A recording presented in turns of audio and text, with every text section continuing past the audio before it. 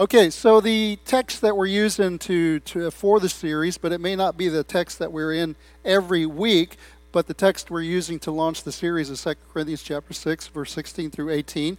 The Bible says, "What agreement has the temple of God with idols? For we are the temple of the living God." Now listen, we're not used to having temples in our country. We just don't really have that.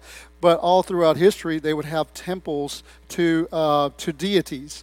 The temple of Artemis, the temple of Jupiter, the temple of Zeus, the temple of God in Jerusalem. So they were physical structures that would house the idols, or even the Israelites had the temple of God that was in Jerusalem that hosted the presence of the Lord. But today, in the scriptures, what God says is that we, the people of God, we are the temple of the living God. Turn to somebody on your left and your right and recognize that they too are part of the temple of the living God. As God said, "I will make my dwelling among them and walk among them, and I will be their God, and they shall be my people. Therefore go out from their midst and be separate from them." He's talking about the world, says the Lord. "And touch no unclean thing. Then I will welcome you, and I will be a father to you, and you shall be sons and daughters to me, says the Lord Almighty." So in the following weeks, we began last week, we're going to continue to attempt to gain an overview, a very cursory glance. You could write volumes and volumes on each and one of these topics on the work of the Holy Spirit and try to get a better grasp of what kinds of activities have been especially delegated to the Spirit by God the Father and God the Son. We may define the work of the Spirit as follows. The work of the Holy Spirit is to manifest the active presence of God in the world and especially in the church. This definition indicates that the Holy Spirit is the member of the Trinity whom the Scripture most often represents as being present to do God's work in the world. Although this is true to some extent throughout the Bible, it's particularly true in the New Covenant age. In the Old Testament, the presence of God was many times manifested in the glory of God and in theophanies, and in the Gospels, Jesus himself manifested the presence of God among men. If you remember, he said, in the beginning was the Word was with God, the Word was God, John 1:1, and 1:14, and the Word became flesh. We're talking about Jesus, and we beheld his glory, the glory of the only begotten of the Father, full of grace and truth. But after Jesus ascended into heaven, and continuing through the entire church age, Jesus said, "It's expedient for you that I go away." Why? Because when he goes up, the Holy Spirit came down. The Holy Spirit is now the primary manifestation of the presence of the Trinity among us. He is the one who is most prominently with us now. Even in the Old Testament, it was predicted that the presence of the Holy Spirit would bring abundant blessings from God. Isaiah 44:3, "For I will pour water on the thirsty land and streams on the dry ground, and I will pour my Spirit upon your offspring and my blessing on your descendants." Several prophecies in the Old Testament predicted a time when the Holy Spirit would come in greater fullness, a time when God would make a new covenant with his people. Ezekiel 36:26-28 says, "And I will give you a new heart, and a new spirit I will put within you, and I will remove the heart of stone from your flesh, and give you a heart of flesh. And I will put my spirit within you, and cause you to walk in my statutes, and be careful to obey my rules. You shall dwell in the land that I gave to your fathers, and you shall be my people, and I will be your God." Now, in what specific ways does the Holy Spirit bring God's blessing? As we saw last week, we touched on the topic, the Holy Spirit indwells.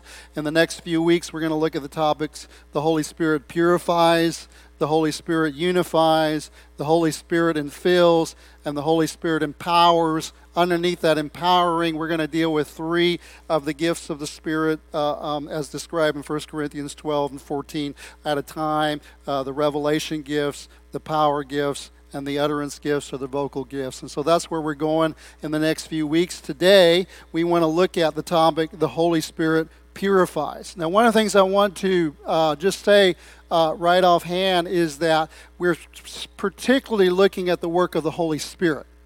All right, so sanctification is a product, is a topic touched all throughout the Bible, but there's so many scriptures that I could bring out and so much teaching you could do on the topic. Sanctification just actually means to be set apart. You're set apart from the world and you're set apart to God. But the work of the Holy Spirit is kind of what we want to touch on today. And again, I had to limit it because you can't really deal with it in full in basically 30 minutes on Sunday morning. So we're going to do the best that we can, just kind of touch on this topic. The Holy Spirit purifies. As you remember, we had 2 Corinthians 6:16 through 18. We're the temple of God. Therefore come out from their midst and be separate from them, says the Lord. Since this member of the Trinity is called the Holy Spirit, it's not surprising to find that one of his primary activities is to cleanse us from sin and to sanctify us or make us more holy in our life or the conduct that we have in life. Even in the lives of unbelievers, there is some restraining influence of the Holy Spirit as he convicts the world of sin. John 16:8 through 11, and when he comes, the Holy Spirit, he will convict the world concerning sin and righteousness and judgment, concerning sin because they do not believe in me, concerning righteousness because I go to the Father and you will see me no longer, concerning judgment because the ruler of this world is judged. In Acts 7:51 through 53, it says, you stiff-necked people, I'm not talking to y'all, just quoting scripture, you stiff-necked people, uncircumcised in heart and ears, you always resist the Holy Spirit. As your fathers did, so do you. Which of the prophets did your fathers not persecute? And they killed those who announced before him the coming of the righteous one, whom you have now betrayed and murdered, you who received the law as delivered by angels and did not keep it. Now, when we're talking about the Holy Spirit purification, one of the synonyms that we're going to use is the word sanctification. I already told you what that means. It means to be set apart, to set apart from the world, to be set apart to God. Another synonym that we'll use is the word holiness. Holiness basically is describing the same thing, to be set apart, to be other, totally other. God is considered holy. He's other than us. He's trying to find the exact phrase that we normally use, but it just means wholly other. Okay, so what we're going to look at when we're looking this morning, the Holy Spirit purifies. I'm going to touch on a couple of topics. I'm going to use the word sanctification, but there's two parts to sanctification we want to look at. There is instantaneous sanctification, and there is progressive sanctification. Instantaneous means that which happens immediately. Progressive means that which takes place over time. All right? Sanctification is the fancy word for purification. It literally means, as we said, to be set apart. We're set apart from the world.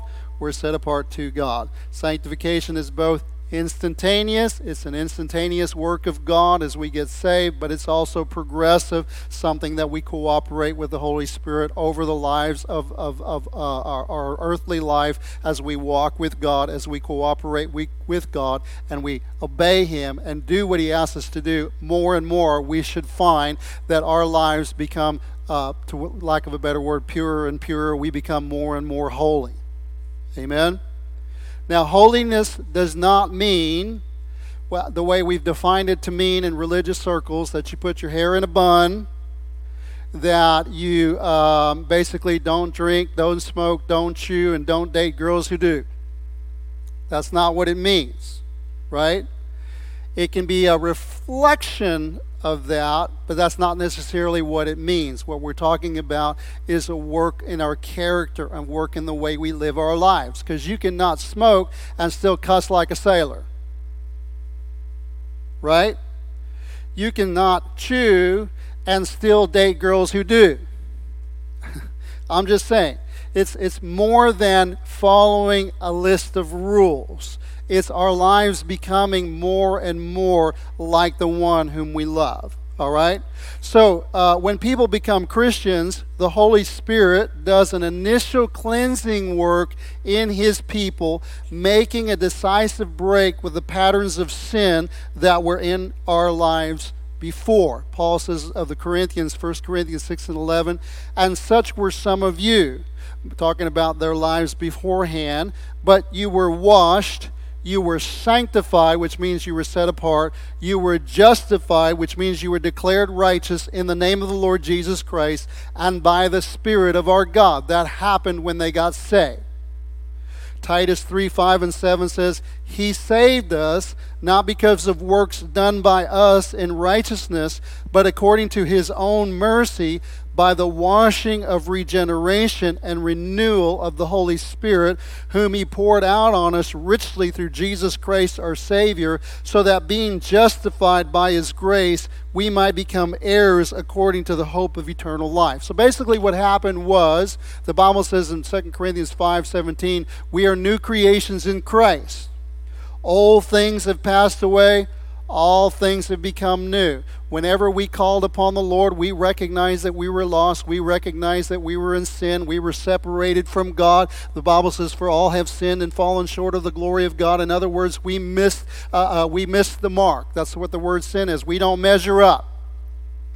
And basically all religions throughout the world are trying to find a way for us to be able to measure up.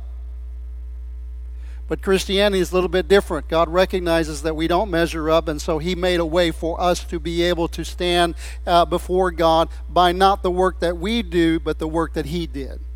For by grace have you been saved through faith, that not of yourselves, it is the gift of God, not of works, lest any man should boast. Listen, I've had the opportunity to go down to different places. I remember going down not too long ago. I went down to Mexico, and when I was in Mexico, there was one particular Catholic church, a nice place to go visit. It was the place where everybody would go throughout the region. But one of the things that you find that what people would do is they would make promises to the Virgin Mary. They would make promises to God that if they would do something in their lives, they would serve them. And what they would do to show their commitment is they would walk on their knees for miles, or they would do a certain amount of works, thinking that the works would somehow ingratiate God toward them.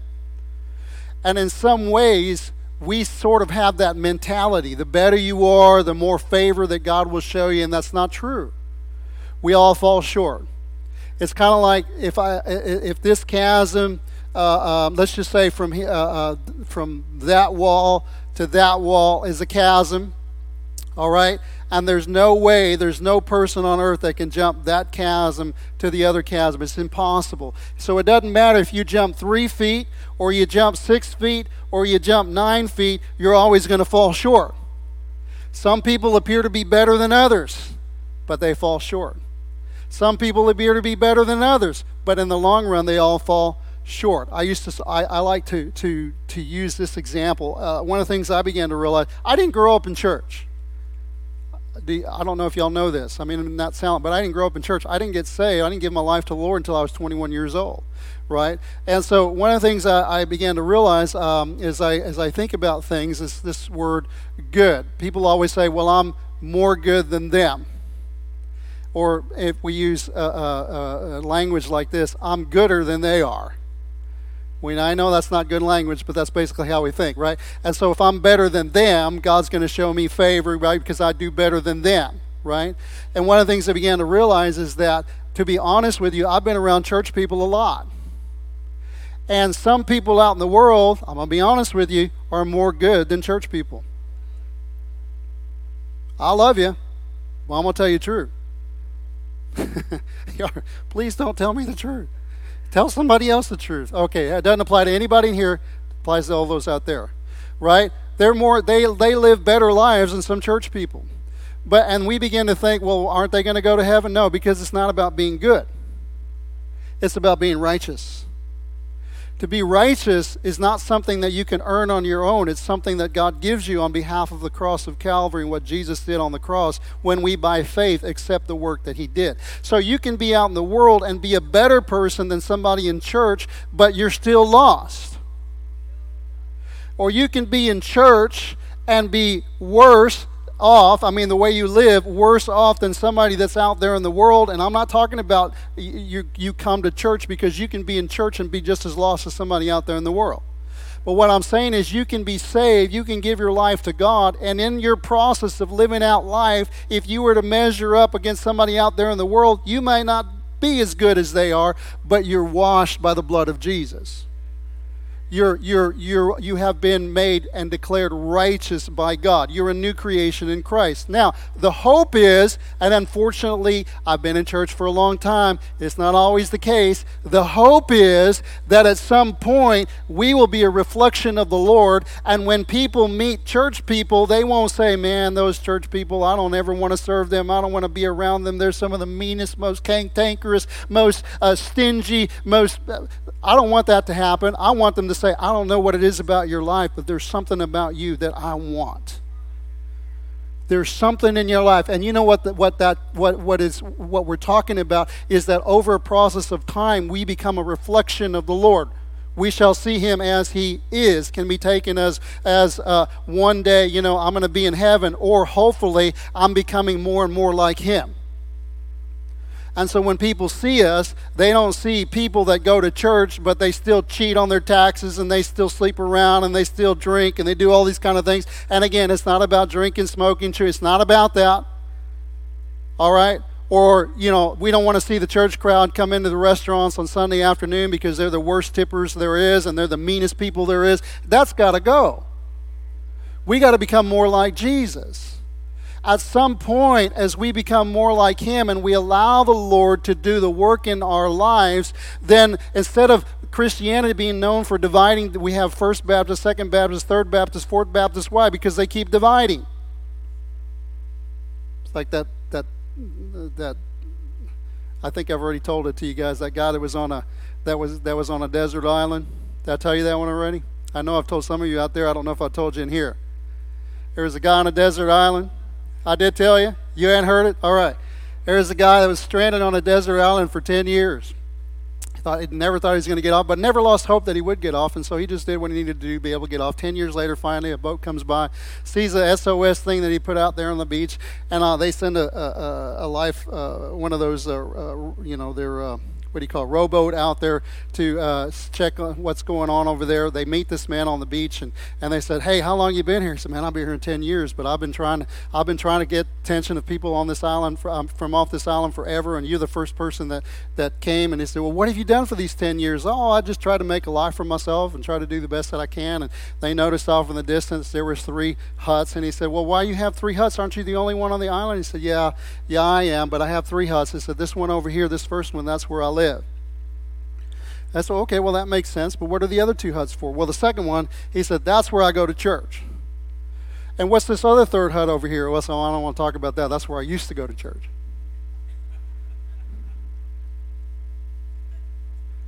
Even on a desert island, when there's one person, there seems to be division in the church. Anyway, we got to get out. We got to get away from that, right? I think Paul talks in the book of Corinthians. I'm going on the rabbit trail. But it's okay. It's gonna work out in the end. He said, you go to court, Christians sue Christians, and you go to court. He said, shouldn't you rather forgive or let go instead of taking each other to court and just forgive the debt? But we don't do that. Why? Because we still have the world in us. We still have that Jesus said, turn the other cheek. If somebody slaps you on one cheek, turn the other. And we do that, but sometimes we do this while we're doing it.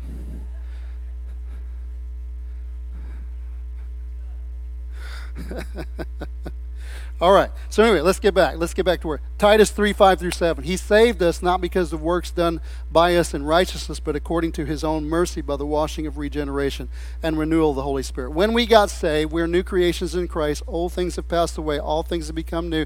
God did a work of forgiveness and a work of cleansing in our lives, and now the Holy Spirit could come into a holy temple. However, we don't necessarily think holy. We don't necessarily live holy. We have a process of learning how to walk in a manner worthy of that which we've been called, worthy of the calling to which we've been called to. And we got to learn how to do that. How do we do that? By the washing of, washing of regeneration of the water.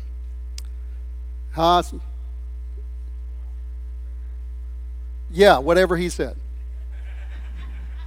I know it this way. Be not conformed, but be ye transformed by the renewing of your mind, that you may prove what is that good, acceptable, and perfect will of God. And the verse right before that, I beseech you therefore, brethren, by the mercy of God. It doesn't say I beseech you therefore, world. It says I beseech you therefore, brethren. And it's kind of like Paul is saying, I'm begging you, I'm imploring you to present your bodies a living sacrifice, holy and acceptable unto God, right? Which is your reasonable form of service. I know there's a little more to it, but whenever you want it and you want to recall it, it's easier to do out there than it is up here, right? Present your bodies a living sacrifice, holy and acceptable to God, which is your reasonable service. All right? This cleansing, that work that the Holy Spirit is beginning when we got saved, continues throughout our Christian walk. But what happens is a lot of people is they say, well, I checked off, I got my ticket, I'm going to heaven. All I got to do is somehow do just enough to be able to get to heaven. But what they don't realize is that the work of the Holy Spirit must continue in our lives. But in order for the work of the Holy Spirit that He's doing, cleansing us, to continue in our lives, we've got to continue to submit our flesh to God.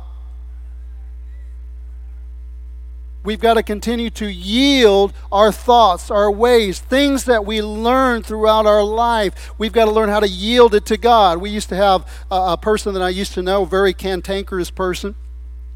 And they said to me one time, they said, well, and they would argue about everything, argue at the drop of a hat, and they would defend themselves all the time. And they said, my mother taught me this is what I need to do. Don't ever let anybody do that. And what I wanted to say, and I didn't say it at the time, is, what does your Heavenly Father teach? See, we're going by what we've been taught in the world, but we've got to learn how to go by what the Lord teaches us. Are you hearing what I'm saying? This cleansing and purifying work of the Holy Spirit is apparently what is symbolized by the metaphor of fire when John the Baptist says that Jesus will baptize people with the Holy Spirit and with fire. He will gather the wheat into the barn, but He will burn up the chaff with unquenchable fire. You can talk about, is that being the lost, or it can also be the rubble, the chaff that the Holy Spirit is constantly cutting off in our lives. I just bought a house. My wife and I just bought a house, and the first thing we did is we had to tear everything down. We had to cut down so much stuff. Now, we didn't do it ourselves. We had it done, but chaff, all the vines, all the wayward vines, all the poison ivy, the poison oak, all the stuff you don't want was growing up in that yard that belonged to us. So we had to come in and we had to prune it. We had to cut it. And that's the work that happens not before we get saved. It's the work that happens after we get saved. Remember that metaphor I taught you about the person that's driving? Right? You're driving a car. Your life is like a car. And your car is not running very well. In fact, your car is on the point of self-destruction. That light, you put tape over the light, that's this check engine, and it's now bleeding through. It wants you to check the engine so bad you can't hide it anymore. And so you come to church because somebody tells you to come to church. And when you come to church, you get saved.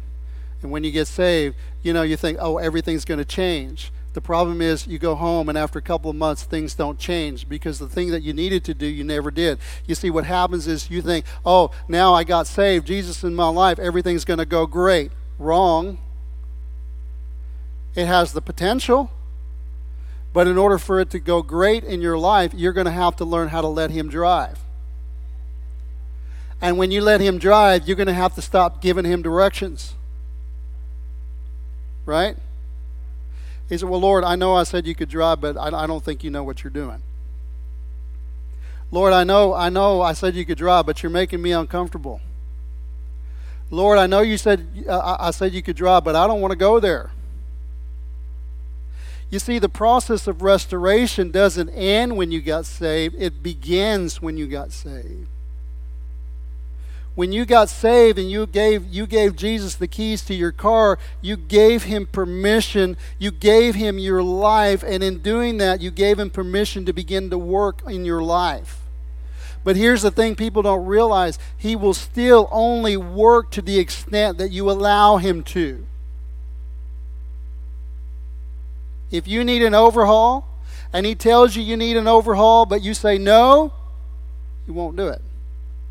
Well, He's God. He can do whatever He wants. Yes, He can do whatever He wants. But He also values our freedom. And He values our free will. He won't take things from you, but He will take them from you when you offer them to Him. He doesn't make you and he doesn't force you, but he will bring you to a place where he will highlight things in your life that need to be done. And when you recognize these things need to be done and you give them to him, then he will gladly take them from you and give you something better in its place. But in order for that to happen, you have to submit to his word. You have to submit to his direction. You have to submit to his commandments. I don't like what he says. Your flesh doesn't like what he says. But if you do what he says, you will find, maybe not immediately, because in the immediate things, there's some things that have to be lopped off in your life. But if you would do what he says in the long run, you will become like that tree planted by the rivers of water that brings forth its fruit in its season. Its leaves shall not wither, and whatever he doeth shall prosper. But in order for that tree to prosper, you got to let him prune. And it hurts to be pruned. Sometimes I walk like this because I've been pruned this week. Matthew 3:11 through 12. I baptize you with water for repentance, but he who is coming after me is mightier than I, whose sandals I'm not worthy to carry. He will baptize you with the Holy Spirit and fire. His winnowing fork is in his hand. He will clear his threshing floor and gather his wheat into the barn, but the chaff he will burn with unquenchable fire. So let's move to the second part. I was looking at instantaneous sanctification. I've been touching on it, but let's go back. Let's go into a little bit deeper. Progressive sanctification. After the initial break with sin that the Holy Spirit brings about in our lives at conversion, he also produces in us growth in holiness of life. Holiness, again, is another word for sanctification or purification. I feel like I got to stop here and just give you an illustration of my own life. Okay? Some of y'all have heard this many times, but to be honest with you, this is the life that I live. And it's my testimony. And when I preach, I will give you my testimony. When I got saved, it took me 3 months to get saved. I heard the Word of God, heard the Word of God, heard the Word of God, finally accepted and embraced the Word of God. The whole time that I heard it didn't do me any good until I put my faith in it. You got to mingle faith with the Word for it to be able to release the power that it contains within it. And I said, God, I want to be saved. Are you real? He said, yes, I got saved. All right. So then, like you, because this was 1985, long time ago. All right, 23, 30, 37 years ago. And I thought, okay, things are going to get better. And then over a couple of months, actually, I began to realize that I started getting angry. Angry. Everything made me angry. I was so upset, angry. And one day, thankfully, somebody had also said, you need to pray every day. So being the foolish man that I was, I actually did what they asked me to do. Some of y'all think it's foolish to do these things. But it's not. I prayed every day. Read the Word of God every day. Went to church every time the doors were open. Read my Bible on a regular basis. I gave. I started giving. Did what they asked me to do. I was praying about it. I said, God, I'm a Christian now. Things are supposed to get better, but things aren't getting better. They're getting worse. I'm angry now. I'm angry, and I never was angry before. The Lord spoke to me. He said, Rick, you've always been angry. Well, when the Holy Spirit talks to you, are you going to say, nah, that ain't God? Or are you going to say, oh, I never realized that? Because he went on to tell me, you just never acknowledged it. You hid it down inside. And so in your mind, you weren't angry, but you've always been angry. Well, why is the anger coming out? Because I want to remove it from your life. I want to help you to deal with this anger that's eating you up inside. And I want to remove it from your life. And so he was beginning that process. I gave him permission to work on me. Now I could have said, no, that ain't God. Or I could have said, no, I don't want to do that. But I want everything he has for me. And when you first get saved, it's a lot more painful as you go on later in life, as you learn how to let things go to the Lord and give it to the Lord. It's a lot more painful because you got big stuff that's got to be chopped off. All right? Will you give me just a little bit and I'll go back and give you another illustration? Elijah, 1 Kings 17, God used Elijah to declare that there was going to be a famine in the land. And then he takes him to the brook Cherith. The brook Cherith means cutting.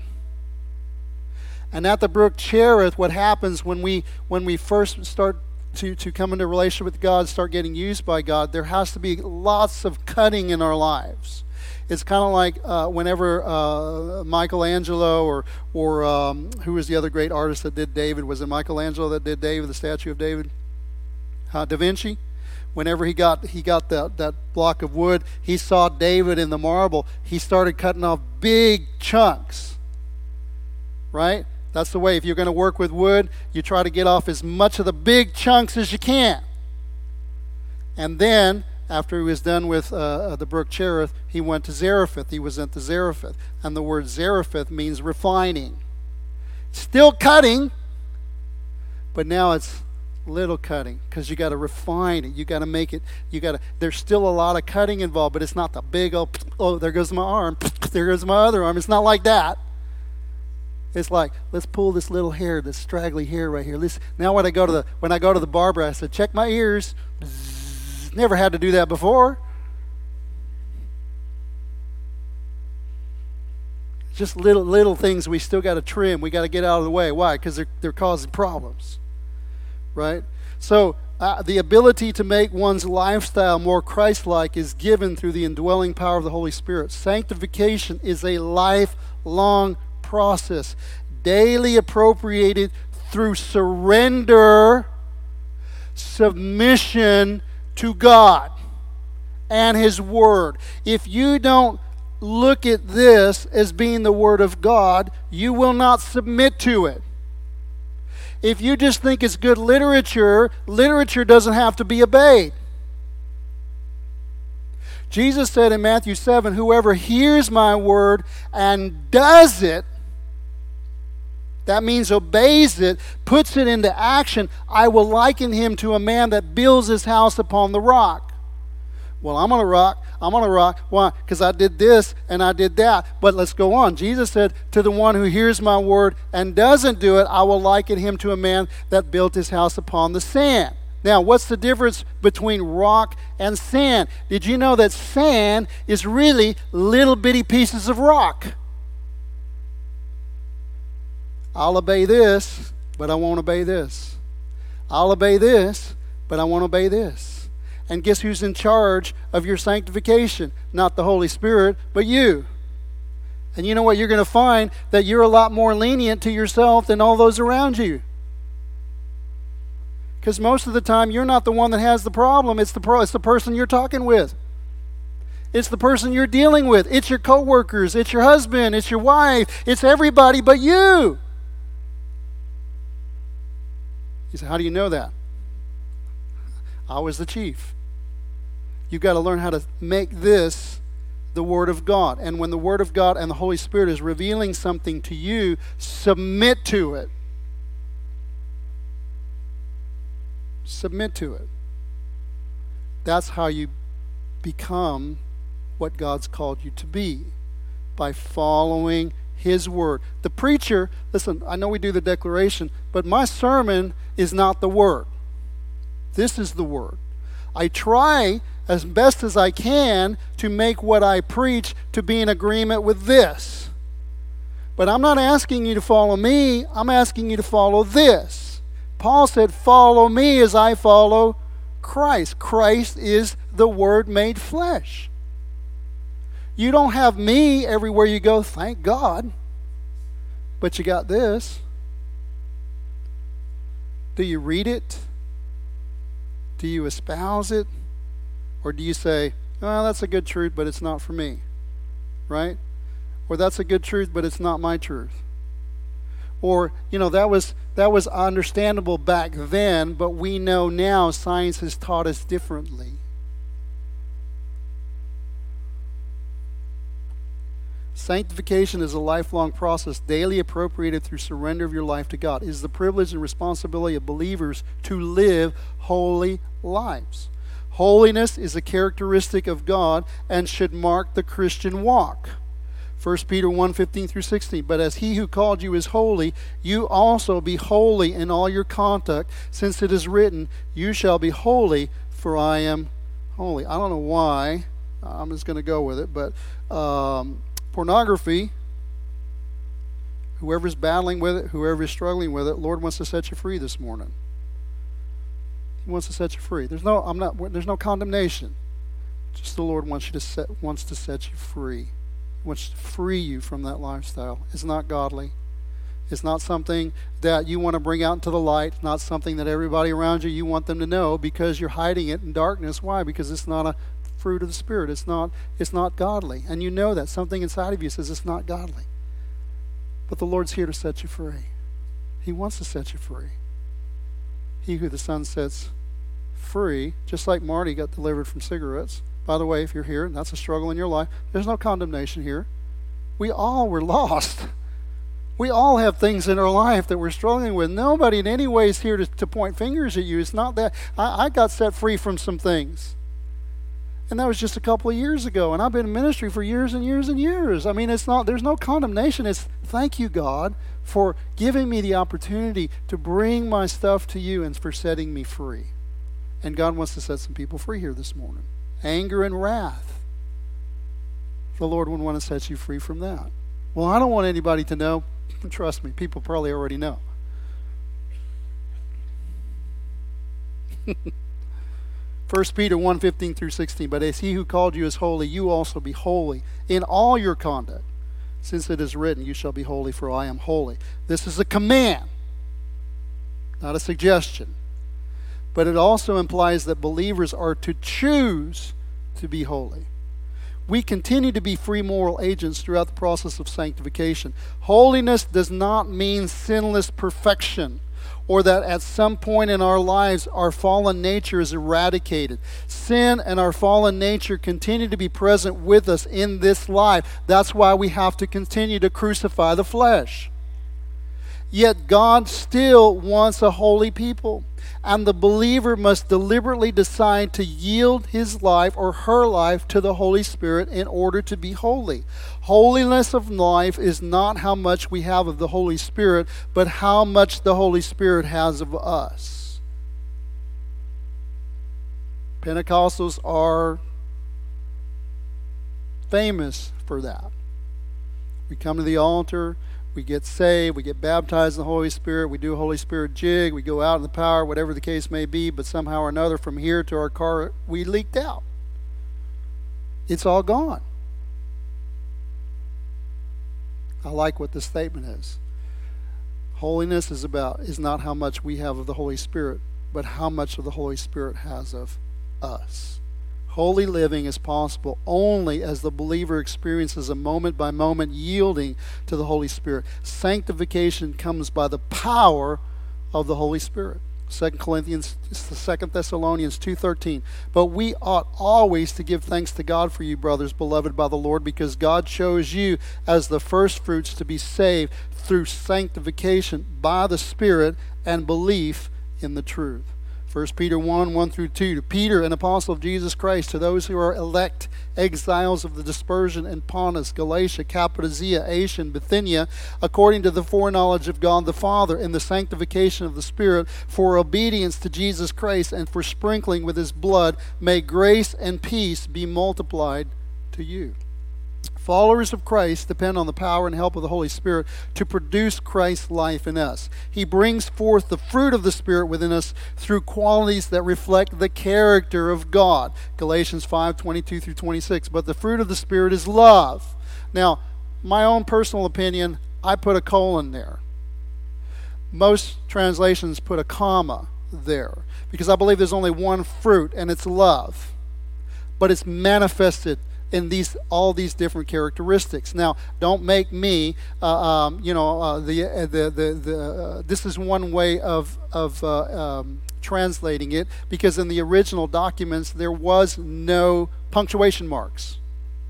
All right, so it can be either way. You can read it however you want, but this is the way I like to read it. The fruit of the Spirit is love. What does love look like? Joy, peace, patience, kindness, goodness, faithfulness, gentleness. Well, I got all of those. Self-control.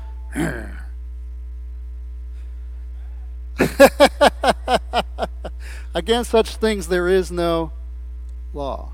And those who belong to Christ Jesus have crucified the flesh with its passions and desires. If we live by the Spirit, let us also keep in step with the Spirit. Let us not become conceited, provoking one another, envying one another. Once again, we should be reminded that this transformation comes from the Lord, who is the Spirit. 1 Thessalonians 4:3-8. For this is the will of God, your sanctification. We could just stop right there. This is the will of... What is the will of God? Your sanctification. I didn't want to hear that. That you abstain from sexual immorality. That each one of you know how to control his own body in holiness and honor, not in the passion of lust like the Gentiles who do not know God. Now you know who he's talking to? The church. Not in the passion of lust like the Gentiles who do not know God, that no one transgress and wrong his brother in this matter, because the Lord is an avenger in all these things, as we told you beforehand and solemnly warned you. For God has not called us for impurity, but in holiness. Therefore, whoever disregards this disregards not man, but God, who gives his Holy Spirit to you. And so here's what people were saying. Well, that's what you think, but it's not. No, he said this is a command of God, not a command of Paul. This is God's will for your life, is holiness. Well, I'm going to another church. You can go to another church, but if they preach this in the other church, shouldn't be any difference. Now listen, at the risk of alienating people, I've already done that, so I might as well keep on going. Right? I've been a Christian for a long time. And I've been in churches for a long time. My particular bent has been Pentecostal churches, and it's been kind of a mixture of white and Hispanic. Most of the churches I go into, some African Americans in there, you know.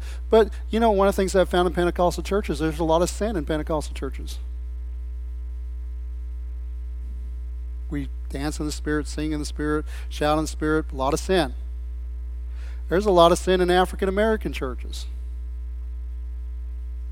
I mean, we talk a good game. All churches, honest, we talk a good game, but the reality is so-and-so is sleeping with so-and-so, and they're doing this, and they're partying over there.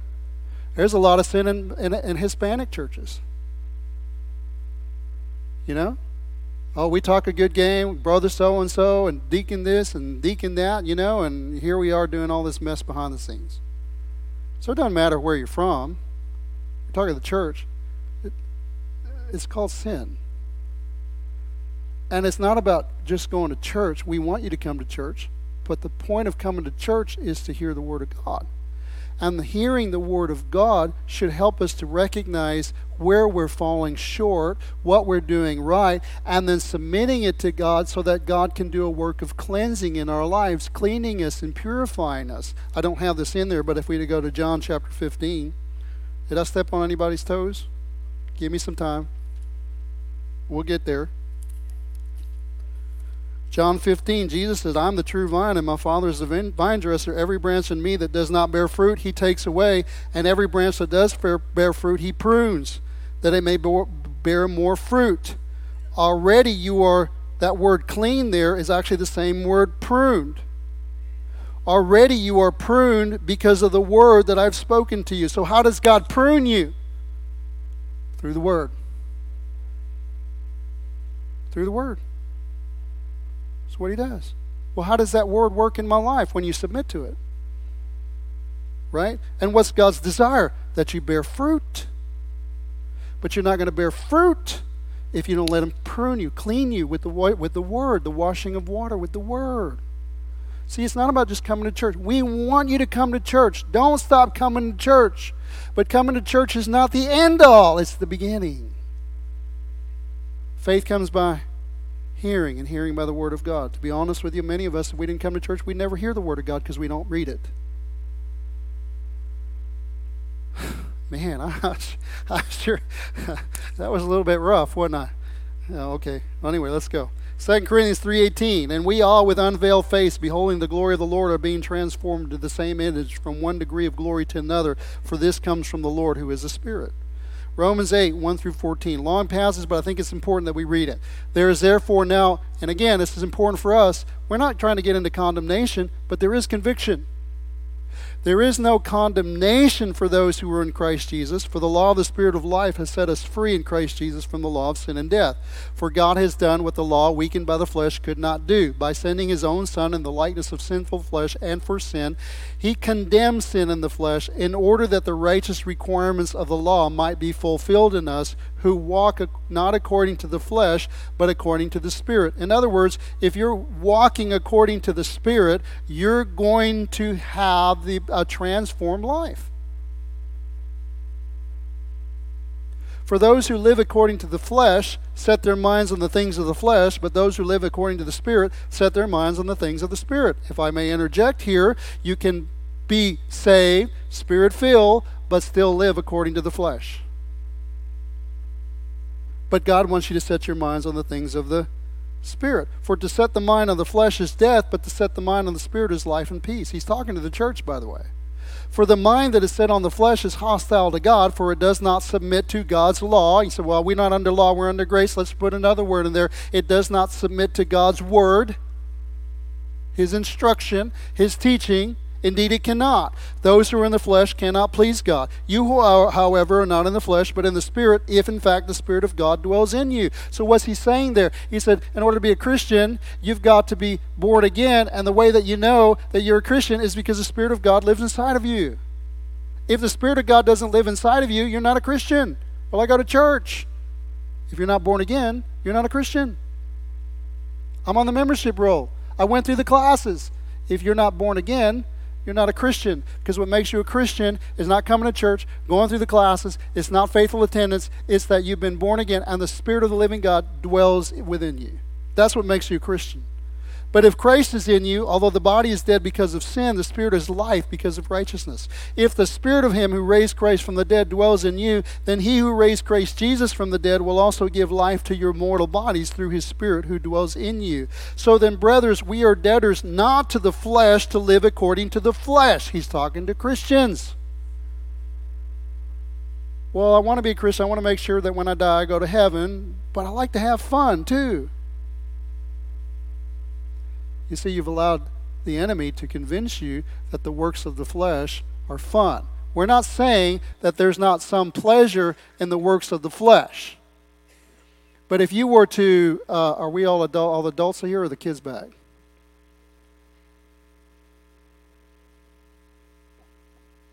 Okay, we'll just move on. Huh? You can have fun in the Lord. And actually, when you have fun in the Lord, there's no remorse, right? If you gratify your lust by moving into adultery or sexual immorality, there's a little bit of pleasure in that for a season, but then you get caught. You get an STD. You get AIDS. You lose your marriage.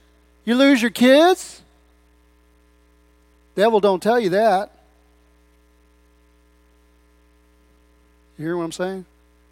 He don't tell you that. Oh, God don't want you to have fun. No, God wants you to have fun. Enjoy marriage. Enjoy your wife. Enjoy your husband, but do it in the context of a covenant relationship, and there's no remorse. So then, brothers, we are debtors not to the flesh, but to live according to the flesh. But for if you live according to the flesh, you will die. But if by the Spirit you put to death the deeds of the body, you will live. For all who are led by the Spirit of God are sons of God. Mature sons of God is really the context there. Thus, in this way, we see that it is by the Spirit that we are able to put to death the deeds of the body and grow in personal holiness. Philippians 1:19-20, and I'm at the end. For I know that through your prayers and the help of the Spirit of Jesus Christ, this will turn out for my deliverance, as it is my eager expectation and hope that I will not be at all ashamed, but that with full courage now as always, Christ will be honored in my body, whether by life or by death. So in conclusion, one of the primary activities of the Holy Spirit is to cleanse us from sin and to sanctify us or make us more holy in actual conduct of life. Sanctification is the fancy word for purification. It literally means to be set apart. We're set apart from the world and set apart to God. Sanctification is both instantaneous and progressive. When people become Christians, the Holy Spirit does an initial cleansing work in them, making a decisive break with the patterns of sin that were in their lives before. After the initial break with sin that the Holy Spirit brings about in our lives at conversion, He also produces in us growth and holiness of life. The ability to make one's lifestyle more Christ-like is given through the indwelling power of the Spirit. Sanctification, again, is a lifelong process, daily appropriated through surrender of life to God. As I read before, it's not about how much the Holy Spirit you have, but how much the Holy Spirit has of you. It is the privilege and responsibility of all believers to live holy lives. Holiness is a characteristic of God and should mark the Christian walk as well. I'm done, but I was reminded of one illustration that was particularly enlightening to me when I had gotten saved and I was trying to live for God. Unfortunately, I'd become a little bit religious as well. But, that's just, you're learning how to navigate the Christian life and, got into legalism, and the Lord brought me out of that, and we're so thankful. There's just kind of, sometimes you want to just walk straight, but a lot of times it's like bumper cars. You're going boom, boom, boom, boom, boom, until you narrow it out and start living a little bit better life. But I remember we were having a gathering at my house, and one of our relatives, we won't say who it was a Christian, and he was witnessing to somebody for Christ while he was getting drunk on a 12-pack. And something inside of me said, that ain't right. It ain't right. I'm glad you're trying to talk about the Lord. Looking back on it, I wasn't so much then. I was just angry. I didn't know how to handle it, but I'm just angry. But now I began to realize that's a good thing you want to talk about Christ, but your life has to match up with your walk. And we know that it's a process. We know that you're growing in that. But the reality is there are some things that you got to lop off right away. We know. We know. Christianity, adultery. Christianity, pornography. Christianity, drunkenness. Christianity, wrath. They don't match up. Pretty quick. We should know that. Well, God knows. A lot of people say, well, God knows who I'm at, and he just overlooks it. We don't overlook it. We overlook it. Right? Because like I say, we're real quick to judge in other people, but we're not real quick to judge ourselves. Right? And the Lord, as I said before, is not a God of condemnation. He's a God of conviction, but He's also a God of mercy, and He's a God of grace. You know what grace is? The power of God that allows us and gives us the ability to overcome. I can't overcome this on my own. You need grace. How do I access grace? By faith. For I'm not ashamed of the gospel of Jesus Christ, because it is the power of God made available to the salvation of those who believe. What do I have to do? I have to believe. One day the Lord spoke to Marty. He believed, and in a moment, the Lord delivered him from cigarettes. Now, will God do that for me? I'm hoping and praying for, but it might take a little bit longer. There might be a little bit more of a struggle, but God that delivered him will deliver you as well. He's faithful. Amen?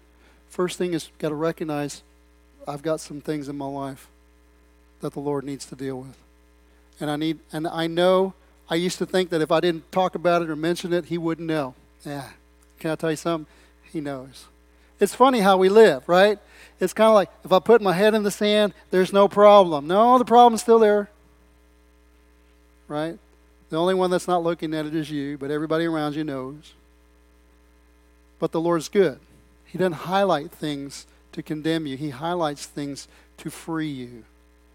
If you will recognize and hear His voice and recognize that He's looking at you and saying, would you give that to me? I want to give you something in exchange. If you give me your wrath, I want to give you my joy.